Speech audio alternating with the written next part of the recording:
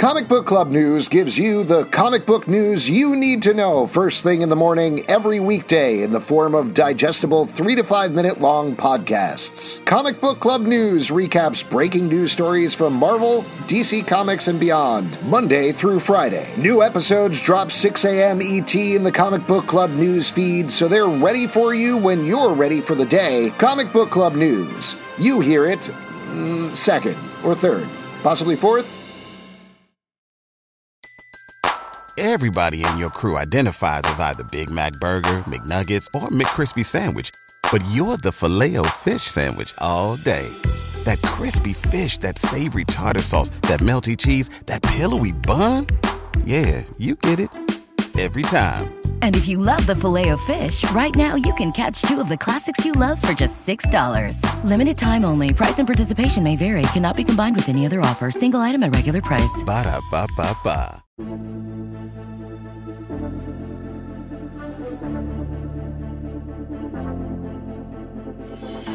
Welcome to Sons of a Gun, a podcast about the DC Universe. I'm Alex Gunn.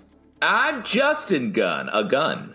I'm Pete. Also, last name Gunn, and we got a celebrity dad. We can't say who it is. We're just going to, for legal reasons, we're going to leave it out of this. But we are going to be talking about... And we're doing the podcast, Dad, just like you asked us to. God, he's always calling and be like, have you guys done the podcast yet? Yeah, anyway, do you like my tweets? Yeah, I'm tweeting all the time. I don't like the tone in which you're talking about we love our dad. Not legally our father. We were all born at basically the same time as Yeah, but Pete was first. He never lets us forget that he's the oldest, and Dad loves Dad. We were conjoined, Pete. It was basically the same time. Anyway, getting issues. into it, this is another required reading episode. Now, the previous required readings that we've done are books that were suggested by James Gunn, no relation, about the upcoming DC Universe films. Here, we're going to be talking about Flashpoint, which is part of the inspiration behind the upcoming Flash movie. So James Gunn hasn't specifically said that it's required reading. That's something we potentially could get into here about whether it is required reading at all. But to give you a little bit of background about it, it is written by Jeff Johns, pencils by Andy Kubert, inks by Sandra Hope and Jesse Del Pardon, colors by Alex Sinclair, letters by Nick J. Napolitano, and it is 5 issues, ran May through August 2011. But it is just one small part of the Flashpoint event, and this is a big thing that we could probably get into and talk about maybe later on. We'll also talk about what it means for the Flash movie towards the end of the podcast. But overall, there were 61 issues or multiple miniseries and one-shots, as well as a sequel series that came out recently called Flashpoint Beyond. It also spawned an animated movie. There was plot points of this were used on the 3rd season of The Flash. And of course, there's the Flash movie that we'll be talking about. One of the biggest impacts that Flashpoint had was that it kicked off what was called the New 52. The New 52, remember that? Oh, yes, man. Still new. Good old days. Well, so to give you all listening a little bit of background, this is something that we covered very heavily on Comic Book Club, our live podcast. We read all of the New 52 issues. We reviewed Flashpoint back in the day. We could certainly talk about our impressions of it, which I think if you've guessed, if you listened to any previous of these Sons of a Gun podcasts, we weren't very favorable about, so I'm curious to get your reactions upon reading it again. But originally, Flashpoint was supposed to be a miniseries focusing on the Flash, going to a not alternate universe, but a changed universe where everything is darker, everything's more messed up. And at the end of it, the original plan was, maybe they'll use it to, tweak a couple of things. One of the discussions was, maybe we'll have it so that Superman and Lois aren't married anymore, or nobody remembers, Lois doesn't know that Superman is Clark Kent or something like that. Just sort of like things that have big impacts but are little changes are the sort of things that come out of these miniseries. Instead, Dan DiDio, who was the editor-in-chief at the time, decided, wait a second, I've been trying to revamp the DC universe, make it something that appeals to a new audience and not just the old audience for a very long time. And he had tried previous things. We talked in a previous episode, I think, about the All-Star line. We talked about All-Star Superman. That was one of his attempts there. That didn't really happen. There were just 2 titles. There are other things that they did. There's an Earth 1 thing that they did for a while that I think actually came after this.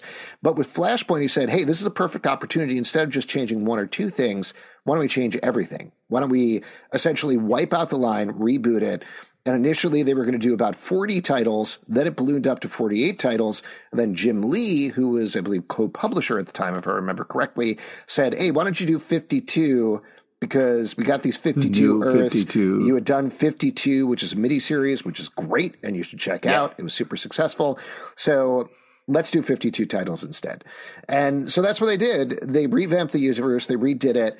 On the other end of the new 52, and I'll just say this briefly, just to sort of wrap up this part of the discussion, essentially what happened was it was a huge sales success. It brought DC back to number one. But the problem is, and there's a great oral history of this that I'll recommend by Graham McMillan, who's one of the best comic book journalists working over at Polygon, where Dan DiDio and Scott Snyder and a bunch of other folks, Paul Cornell, I think, also talked about the history of the New 52. And one of the things they all called out was there wasn't really a plan behind it, that they had sort of like half figured out how Flashpoint kicked into New 52 and what the history was. This is something on our Patreon Slack we were discussing the other day where Superman was like, I just started as a Superman. And Batman's like, I have 5 Robins. I died. Several other things happened. It didn't really make sense. It didn't really fit together. And ultimately it ended up fizzling. Things got reversed pretty recently in the comics, as well as at other points. But that didn't quite work in the long run. That all said, but it wasn't ever meant to be permanent. I mean, I think like all of this, especially we were talking like you're saying in the Patreon Slack, DC feels like the need to do sort of hard reboots a lot, sort of line wide. Let's change a bunch of things and sort of re-kick off everything because of the success of Flashpoint into New 52. Marvel does it a little bit differently with just sort of changing things ad hoc as it goes and adjusting in kind. And I think doing that here was such a win, but then doing it again, it starts to weaken its impact. And I think that's the reason for that. But I think Flashpoint taught a lot of lessons to the DC universe that are still being having impact today. I would also just like to say, like, as an idea, you know what I mean? It kind of, makes your mind break a little bit of like, oh, what happened? How do we pull this all apart? But the trying to be reader friendly, trying to have like a new jumping on point, I think was an idea that was successful. People came and started reading comics, and I think that was a nice, if you're a younger person, it doesn't have this history, a nice kind of end point to be like, oh, cool. This is relaunching. I can start reading DC Comics and kind of ride this out. Well, and also that was a period, I will say, you had 52 titles, right? So some of them didn't work, but some of them were absolute bangers. Like they had incredible art. Aquaman was really great. Aquaman was very good. Batman, we got the Quarter of Owls storyline, which had been planned anyway, but that obviously was phenomenal. There were a couple of others. I think we got like that new Constantine series, which maybe had Riley Roswell art, if I remember. I'm probably getting all these details wrong. I think that's right. Yeah, but there's a lot of stuff that was really, really good that came out of it. And like you're saying, a fresh start. It was exciting. But to take this back a step here to talk about Flashpoint, I think it's important to talk about, particularly when we're getting to the second part of the book, which we'll get into in a moment, in terms of how it transitions from Flashpoint into the New 52.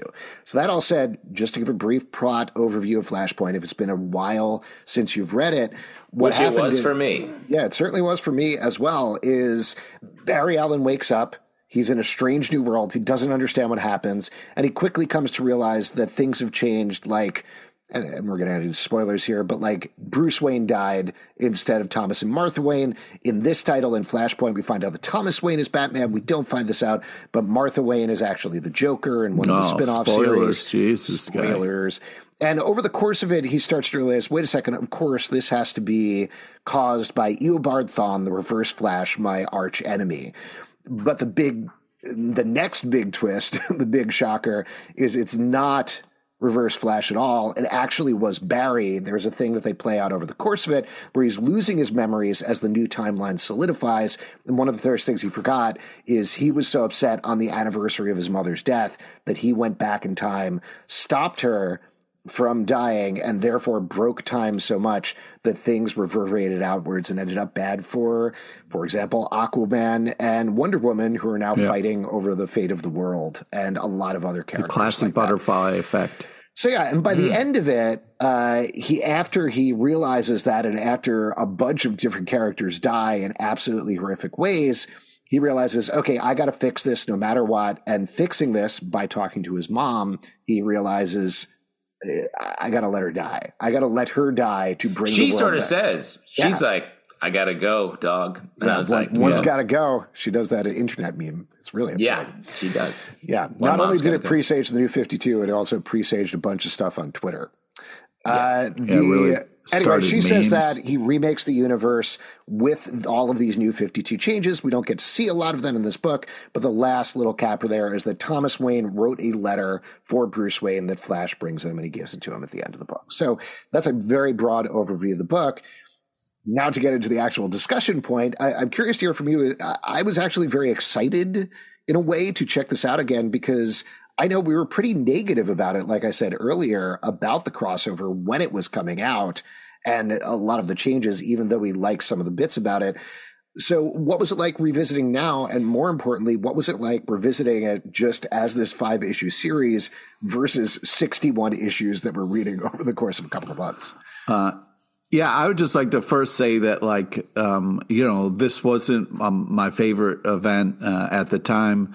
But going back to it, you kind of realize this was a kind of iconic moment in comics, and you had an unbelievable team. I mean, you got, Andy and Jeff Johns on this thing, and it's a hell of a team to kind of put together. The art is, super type bananas in a crazy way. I'm not a big fan of the Flash, so walking into this, I'm not looking for a W. But going back and rereading it, there are things that, there's some real iconic panels here. So would you say you weren't looking for a W, but it didn't end up being an L? Yeah, it wasn't a capital L. It's still, I would go back now. It's a lowercase like L. A capital I, which looks like a capital I. Yeah, I can agree with that. But I just different.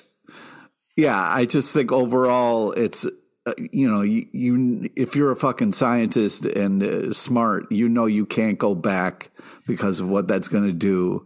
And so, like, you made a horrible decision, and it, wrecked things for a lot of people.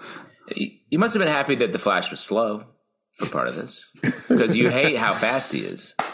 And he was like very slow, regular speed. He's like Pete speed. Yeah. Justin, what did you think about this, revisiting it again? I think reading this as a 5-issue series on its own, I thought was actually great, much better. It's so concise. It moves very quickly. We have this larger world of Aquaman and Wonder Woman fighting and destroying everything. And I actually like not getting into that. Yeah, they're not nice. I like not getting into that. Like, I feel like the larger Flashpoint tie-ins were like all about that and getting into smaller stories there. And that muddies sort of this emotional spine and the real character development that happens here for Barry Allen, and the twist, which I thought was so effective here. He's like, it must be Reverse Flash. I have to get him. He's my arch enemy. He did this. And then it's him the whole time. Yeah, and the Reverse Flash gives him the reverse card, and it was like, actually, it's you, bro. Stop putting your shit on me. You're playing Uno. You're talking Uno. Yeah. You thought we were playing chess. We're playing Uno, baby. Yeah, baby. Stop calling us baby. Fuck it. You love calling us baby lately. Stop doing it. I agree. I was very impressed reading this again and pleasantly surprised, particularly because, like you're saying, Justin, there's all these details they get thrown out there, which are, yes, setting up miniseries and things. Like, I looked at it and I was like, all right, insane. The Canterbury Cricket. I forgot about that character, which is a very fun, very weird miniseries that spun out of this. But none of that matters. Like, what Jeff does with the plotting throughout this book is he keeps the stuff and mentions the stuff and the plot points that matter, but doesn't use it as like a See also in Shazam Family number 5, none of that is important. You get all the information you need to know in these 5 issues. And if you get excited about some of the ideas, like who is this character that I've never seen before? What is this weird twist on Element Woman or whatever? There were other things you can check out, but you get everything that you need to know right here, and it works as a nice, tight story. I do think, and this is what I was not so subtly hinting at before, I do think it falls apart when it starts to set up the New 52 stuff towards the end.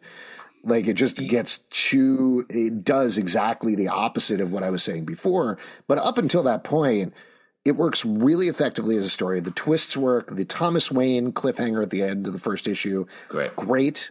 Really as well as laying his narration throughout, and you don't know it's him, and then you're like, oh, it's Bruce Wayne, and it's not, it's Thomas Wayne. It's Thomas Wayne.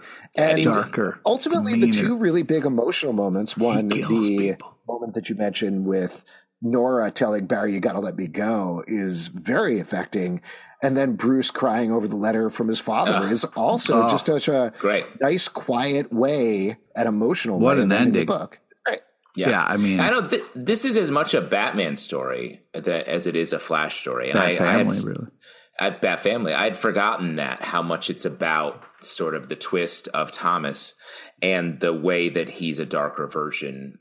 The idea that I guess like losing a son can turn someone who before this had been portrayed as like very nice, pretty straightforward, good doctor has later been changed a bit. I think because of this, maybe even. But that was really in the nature of grief. Like we get the Flash losing his mother as sort of the main emotional journey for him. And then the idea that Thomas lost his son is like just a nice reflection of those two different ideas and showing them differently. I mean, I have a lot to say how this affects the movie particularly, but I know the rules. That comes later. Wow, look at you reeling yourself in. Yeah, you're really growing up. What were some moments throughout the story that particularly jumped out to you, other than the ones we mentioned, that you thought worked or didn't work? Oh, I did want to say on what you were talking about, setting up the New 52 stuff. I feel like this is such, because rereading this, I was like, when you're first reading it for the first time and you don't know what's coming, it is exciting to be like, ooh, what is that mysterious figure? What are these 3 timelines coming together, whatever. Now you're like, oh, this is such a bummer part of the story that isn't part of this story. It's like seeing a commercial in your favorite movie. You're like, get out of here. And just to break that down for anybody who either doesn't remember or doesn't know, basically what they did was they took the DC timeline, revamped it like we talked about, but also took what was called the Wildstorm universe and put that in there as well as what was the third timeline? Was it like the JSA timeline and kind of moved that up? Earth 2 timeline, perhaps? Yeah, so they jammed all that stuff together and then brought it together under this character who was later named Pandora, who this gets into what we were talking about in terms of them being like, not really having a story behind the scenes. They introduced this character as the one who's like, there's an even bigger threat coming, get ready. And either they didn't know what the threat was or they changed their mind about what the threat was, because Pandora showed up in every issue of the first issues in the New 52 and then disappeared for a very long time, came back in her own miniseries, which I don't think a lot of people read, and then she was killed. The end. Yeah, they never made sense because it felt like Pandora was going to be like a watcher type figure, but with some sort of secret purpose. But the purpose was never well defined, and Pandora ended up being like a force of nature, really. But it just, you wanted a big villain there, is what it was sort of being set up as, and ended up being just like, nope, this was basically the editor being like, we want to tell you this story now. Yeah, and the last thing that I'll say about this also on 2 fronts. One, it's only actually like 2 pages of the book or so. It's not a whole ton of real estate of the book, though it is glaringly weird. And frankly, the pages are maybe the worst pages that Andy Kubert does in the book. Like, his art is so good, and the layout there is so weird with the New 52 character versions of the characters jammed at the bottom. It's hard to follow the flow of the page, and it feels like something that they did so quickly just before it went to print. Well, I think like a lot of like TV, film, any sort of media where you're telling a story through images, if the story's not clear, the images are also like, it's like, I don't know, right. A bunch of people in this little goopy bubble. Sure. I guess that's my understanding of it.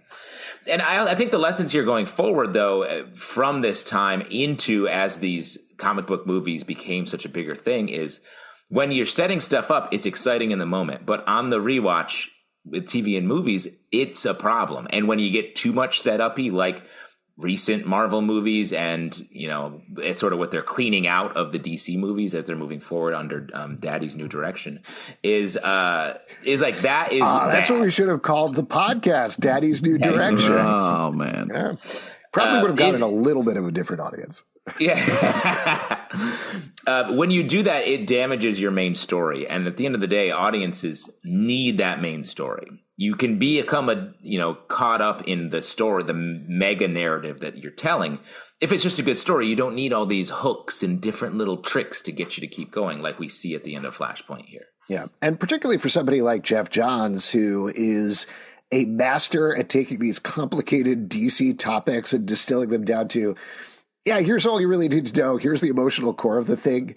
To feel him and Andy Kubert kind of stretching towards the end there to jam in this thing that was not fully formed is a little bit of a bummer in what is otherwise a very emotional climax. To jump back to it, though, I'll throw out a couple of things that I really liked in here, or at least one thing I had completely forgotten about. I really like this take on the Shazam family here. I know I mentioned it before, but like they all combine into Captain Thunder or whatever. It's kind of like fleshy Voltron. Yeah. You stand on top of each other, trench coats, get in the movie situation, which is kind of adorable, like the whole Shazam idea where they're kids, kind of making. I'm the arm. Yeah. Yeah, exactly. I thought that was pretty great. I really enjoyed that. Also, I like Cyborg. Like, this was a specific thing that, if I remember correctly, Jeff Johns wanted to push forward, is he felt like Cyborg should be a bigger character in the DC universe, and making him the central, like the only hero in this Flashpoint universe, I thought was a cool idea. Yeah. And what about the take on Superman? How do you think about this? Because here we get, it's Subject One. Subject One was thin Superman, was emo Superman. Subject Two was Crypto's bones. I was like, I was like, man, it got dark fast, dude. That really jumped off, from 1 to 2, really went dark fast there, bro. They were so stressed about it, they kept the bones on lock. They kept the bones locked up. I do think that it's a very interesting idea. Like, if he doesn't fall in a place where, immediately somebody doesn't grab him, throw him in the basement and be like, no, you're never going to see the light of day. I think that was a kind of interesting take.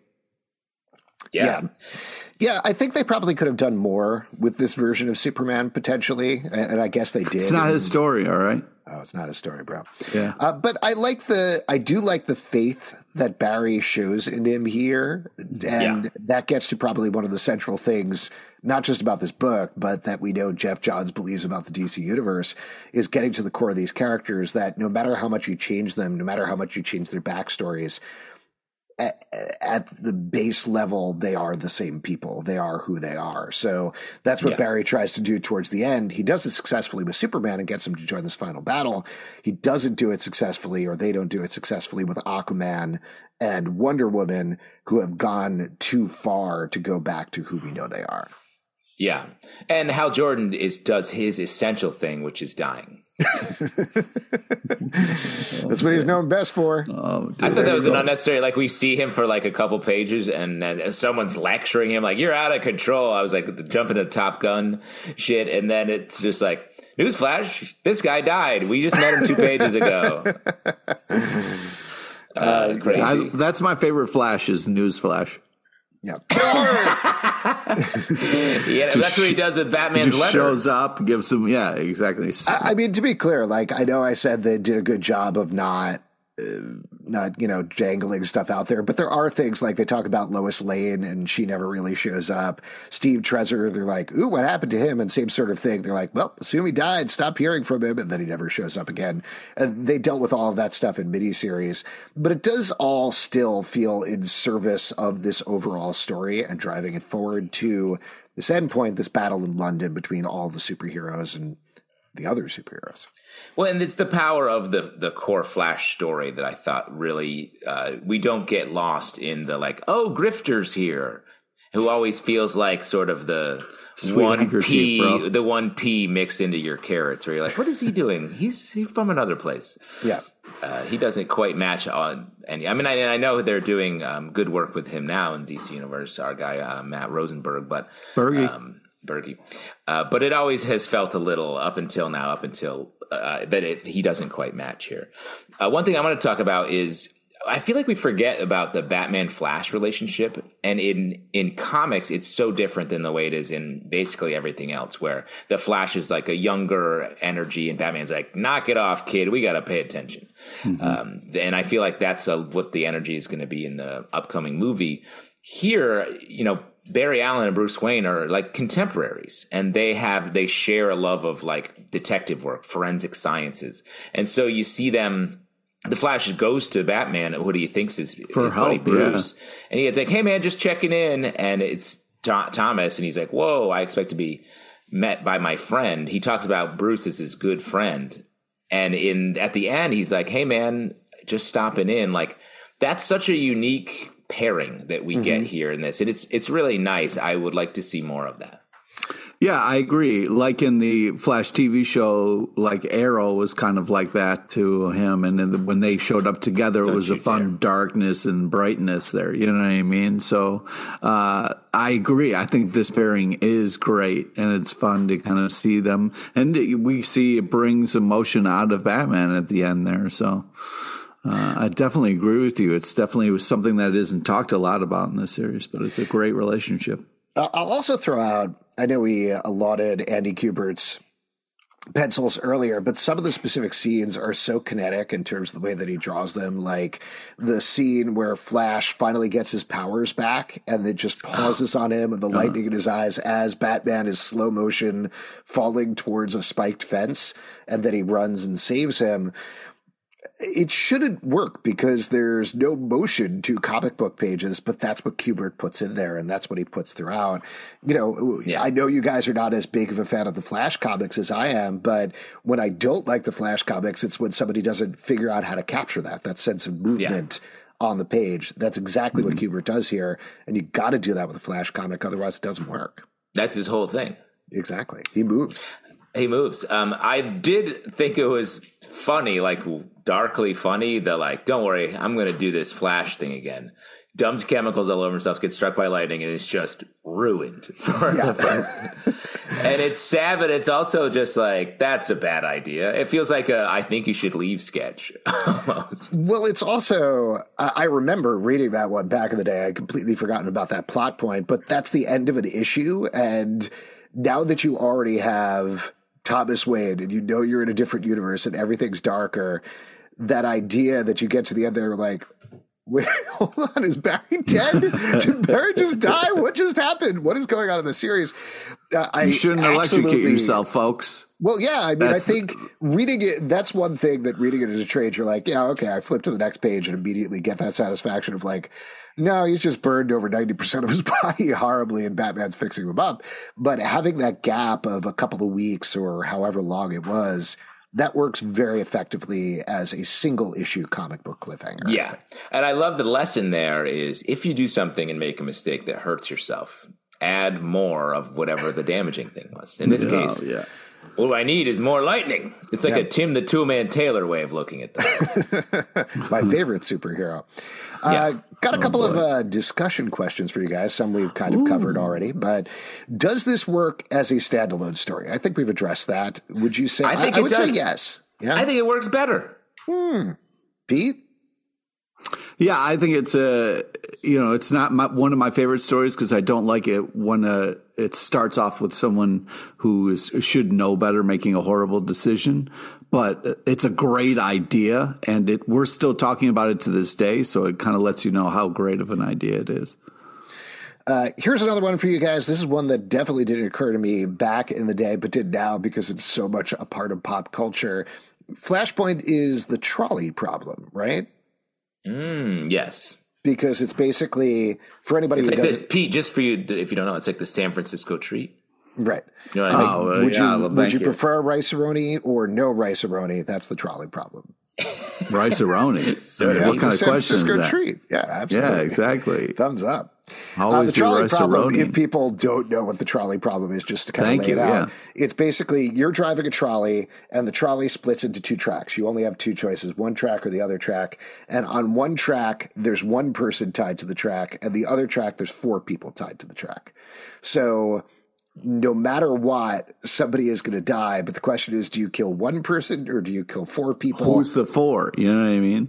Well, that definitely gets into variations on the trolley problem, but there's is it no like solution. Your mom versus four randos, or is it like, you know what I mean? Like, who is the? They're all your mom. It's five your moms. They're all your mom. Oh man, if they're Happy all, Mother's Day. then you got to go. Yes. Yeah. So there's definitely ties into that in terms of the Flash needs to make a decision of the entire world or his mother, who he loves and just saved the life of, and it's an impossible decision, which ultimately Nora makes for him.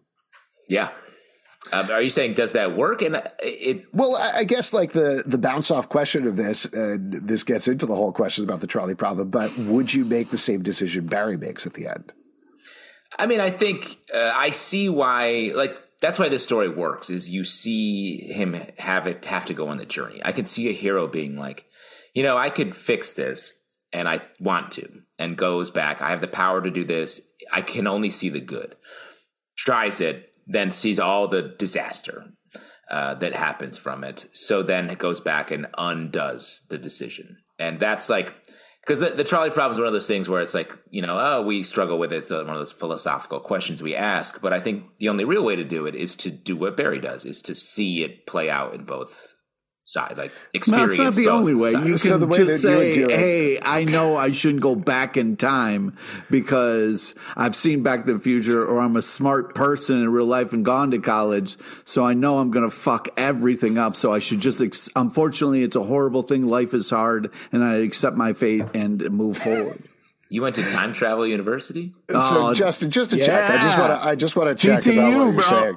Sorry to interrupt, Pete. So what you would do, just to make sure, is you would be like, oop, got to turn the trolley towards this one person, run over that one person, be like, how did that make me feel? Then back up that trolley, run over the other four people, and be like, how did that make me feel? Which was worse? Which was worse, yeah exactly. That's the real way to do the trolley. And then you're like, or just realize, hey, I shouldn't be driving this trolley in the first place. It seems like a fucking dangerous job, and I didn't sign up for this. So, I'm gonna sleep in today and let somebody else murder people.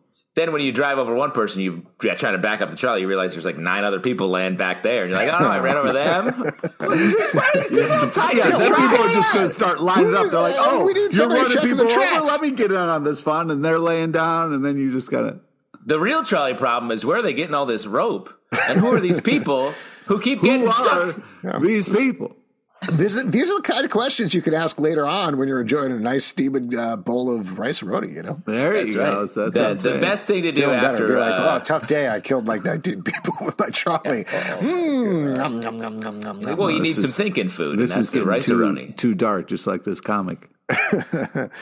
Let's see. Here's another one I think we probably talked about a little bit, but what do you think is the lasting impact of Flashpoint, either on the DC universe or on the entire world? On the culture? I think fewer people are traveling back in time. Yeah. Also, fewer people are signing up to drive trolleys, I think, is also. That's 100% true. Yeah. Very hard to do it. Well, you, as a time travel university graduate, TTU. the fighting DeLoreans, right? Isn't that That's right. That's right.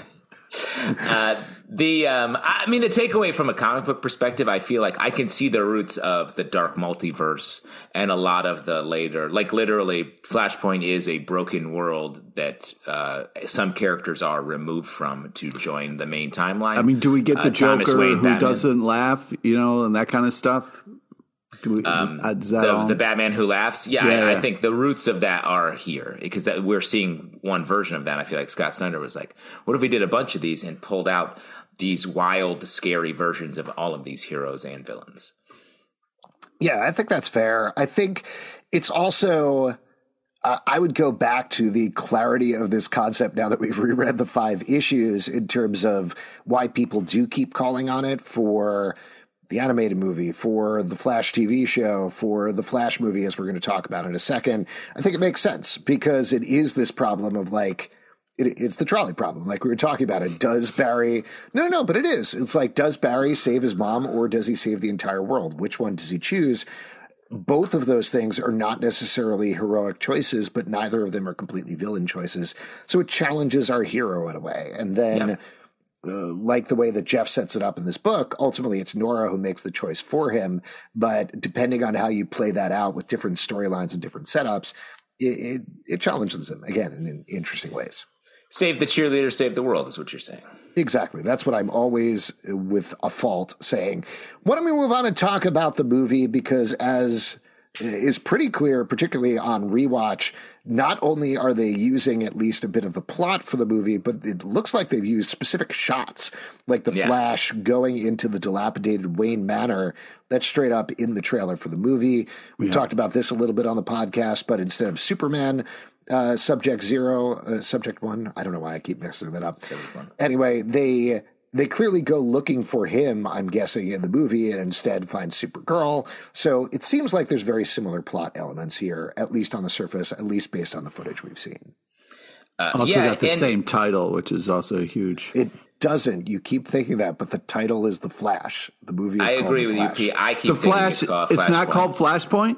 It's still not. We talked about this previously. It seems like it's going to be. I think it's called the Flashpoint movie. By the time it here's opens. the thing. It was actually originally called Flashpoint, and then they changed it to just The Flash. Oh, I guess I just missed that. You were reading the trades back in the day, right? That's right. The shingles. I'm an old-timey trades guy. Yeah, Mr. Variety. The thing that I was most surprised about, and after finishing this, hang on, I just got a telegram. Hold on a second. Oh, just got to read this real quick. Pete, stop. Would you stop? Like to kill your mom? Stop. Or for other your moms? Stop. Rice-A-Roni? Question mark. Stop. The trailer gives away, if they're going to do the twist that it's Barry Allen who caused this and thinking it's a villain the whole time, they give it away in the trailer immediately. And, they give away all the Batman stuff being a big part of it. So I don't know. I feel like if that is the huge emotional crux of the story, the way it is in the comic book series, that's going to be a bit of a tough watch because we will walk into the movie knowing that it's Barry Allen's fault. Well, it's kind of like this Spider-Man problem where we all know Mysterio is bad, but we got to sit through this movie until the Spider-Man figures it out. You know what I mean? The Spider-Man problem is when you ride a Spider-Man and you have to choose between killing one mom or 4 moms. Right. I mean, Happy Mother's Day out there to everybody. Mother's Day. They may be changing the whole Happy Mother's Day to the 4 mothers that didn't have to be run over by Spider-Man. I thought you were talking about our 3 mothers. Our father had us as identical conjoined triplets with 3 different moms. Yeah, that was a tough conjoinment. Podcast makes a lot of sense. Yes, the way that maybe they have rewritten the story and it's there's a different reveal later on or something, so that it's fine to know. That it does seem like they're changing a bunch of things, right? Because, like you said, in the Flash, we see Barry be like, "I'm going to go back in time and change my history so that my mom is alive," and Bruce Wayne, Batfleck, is like, "Don't do that. That's a terrible idea." It seems like he goes back and he does it and he changes the timeline, and then we also get, and we talked about this a couple of times before on the podcast, but based on the most recent trailer, it's not Thomas Wayne, it's Bruce Wayne that Michael Keaton is playing. And he talks about, I think the emotional connection there is Bruce Wayne being like, "Oh man, I would love to travel back in time and save my parents. versus Barry does it and it screws up absolutely everything. So I still think you do probably get that emotional connection there, just in a very different way. And they're probably like hitting some of the plot points, but not all of them. Well, let me ask you this then. Which Batman's going to be crying at the end then? Is it Batfleck? It's weird. I was thinking about this while I was reading this because Thomas Wayne writing a letter to Bruce Wayne and Bruce Wayne crying makes a lot of sense. If they keep the letter moment and it's Bruce Wayne writing a letter to another Bruce Wayne. That's hey, weird. Bro. Hey, I'm you. I look different. I'm also older. But that's the thing is watching this trailer. What do you think's in the letter? Like maybe don't with the Robins because it's going to end bad. Like what do you? No, don't with the that's Robins. too late. This takes place after all the Robins are dead. Damn. Yeah. Yeah. I was thinking though, watching it, if you're going to have Ben Affleck in there as Batman and Michael Keaton, you got it. How are you not doing the Thomas Wayne story? I don't know. And here's the thing. I think the trailer, you know, it is Michael Keaton's voice who's saying, you know, saving his parents. Do you think it could be like a red herring? Do you think they're throwing us off the trail so that they can get that big reveal? Because otherwise, I think that is absolutely crazy. Because what's the point of having Michael Keaton there to be like, hey, in this universe, I'm older? I mean, there's something to be said. I know we're getting really into like raw, unfettered speculation here, but there is something to be said for, I guess, audiences were fine with it during Spider-Man No Way Home, where you had 3 Spider-Mans who were all Peter Parker who looked entirely different and were different ages from each other. So maybe they'll go with it in the same way and it's fine. I agree with you, though. I do think there's a stronger emotional hook if it's Thomas and Barry versus Bruce and Barry, but I guess we'll see what happens. I guess I'll answer the question since neither one of you are going to do it. Clooney is going to be crying his eyes out at the end. That's going to be the reveal. Wow. That would be a twist. So Michael Keaton, who is Bruce Wayne, writes a letter not to Ben Affleck, who is Bruce Wayne, but George Clooney, who's Bruce Wayne. That's right. No, he's Michael Clayton. Oh, okay. Oh, wow. Really opening up the multiverse. Yeah, the real multiverse. And Ben Affleck is playing Air in the movie. Yeah, 100%. His character from the movie Air. No, he's playing the Mallrats. He's playing his Mallrats character. Great stuff. Put that on the reel. I just think it's a huge missed opportunity to not do the Thomas Wayne stuff. So maybe they are saving that as a twist. Because why would you put Ben Affleck in this movie if not? Well, and it does seem like, again, that they're hitting similar plot points down to rescuing Superman to be their linchpin, except it's Supergirl in the movie as they discover.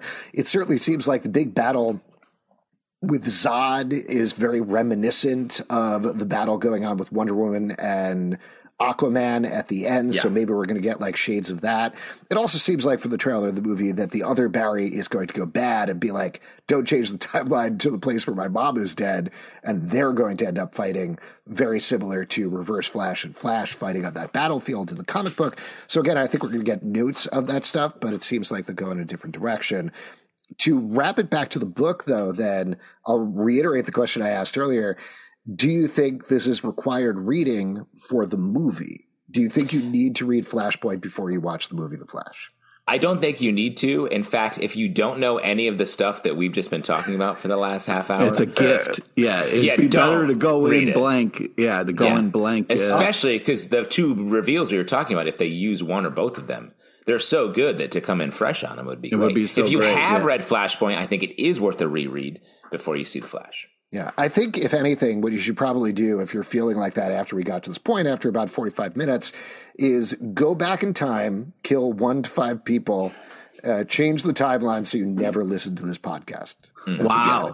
Kill people to never listen to this podcast? That's what you're telling people to do? I don't think that's what I said, but I do agree with that statement. Yeah, my God. That's the Zelda I'm sorry. problem. This is the part where I apologize. That's how you build listeners, right? have our listeners go out and kill anybody who has. That's how you build a cult, and those are sort of listeners in a way. Well, that's the thing that I think is maybe an underthought about takeaway here. In the book, we don't know how or why the Flash changing his past led to all these ripples. We say time's broken, but there's no like correlation between if Flash wasn't there to like hang out with Wonder Woman and chill her out a little bit, she would go evil. The same with Aquaman or whatever, or Flash not being Flash led to Superman's rocket crashing in a different place. It's like there's no connection there. The way that they do it is they don't do it like a butterfly effect thing. They do it basically, Barry went, he changed something, and then it caused bad things to happen in time. That's the way they do it. That it's like fractured time. Exactly. It's fractured time instead of butterfly effect, which doesn't make sense, but I also appreciate at a certain level that we just sort of like, and then it was bad, moving on. You know? What I would do, though, if I was running the DC studios, is I would make this movie, have Reverse Flash, have the two Flashes kill themselves. So the only Flash that's left is the TV Flash, and that's what we have to use moving forward. That's more of an acting choice than right. Well, I don't think that's going to happen because Gustin is busting out of the Flash uniform. Out of a job. What I do think in the movie, they're going to have to do a little bit more explanation. In a comic book, it's a little easier to sort of yada yada, shattered time being the cause of this. I think in the movie, we're going to have to like see it, or at least someone's going to have to walk us through the idea that the Flash changing his past somehow has Zod like beating a Earth that had no Superman on it. Yeah. We'll see. We'll definitely see. Any thoughts before we start to wrap up here? Anything else additional you want to say about the book? Great. Great. I wish I could go back in time and stop myself from reading it the first time so I could read it now for the first time. Oh, wow. That's really cool. Pete, any wrap-up thoughts from you? Would that damage this podcast as an Earth? Yeah, it would make all of but very specifically just our other podcasts, it would cause bad things to happen to our other podcasts. That's true. Oh, nice. So sad. Yeah, I mean, it's just it's an iconic book. It's definitely worth reading for sure. I'm hoping the movie's going to make different choices and surprise us all. We'll definitely see what happens. If you'd like to support this podcast and all the podcasts we do, patreon.com/Comic Book Club. Also, we do a live show every Tuesday night at 7 p.m. to Facebook and YouTube. Come hang out. We would love to chat with you about the DC Universe. Apple, Spotify, Stitcher, or the app of your choice to subscribe, listen, and follow the show at Comic Book Live on Twitter, Comic Book Club Live on Instagram and TikTok, comicbookclublive.com for this podcast and many more. Until next time, Dad, please call our three moms. They're in a very weird place after. Yes. We have the mommy problem, which is when you ride a mom and you try to run over one trolley or four trolleys, and you have to choose how many trolleys you want to ruin. So many questions.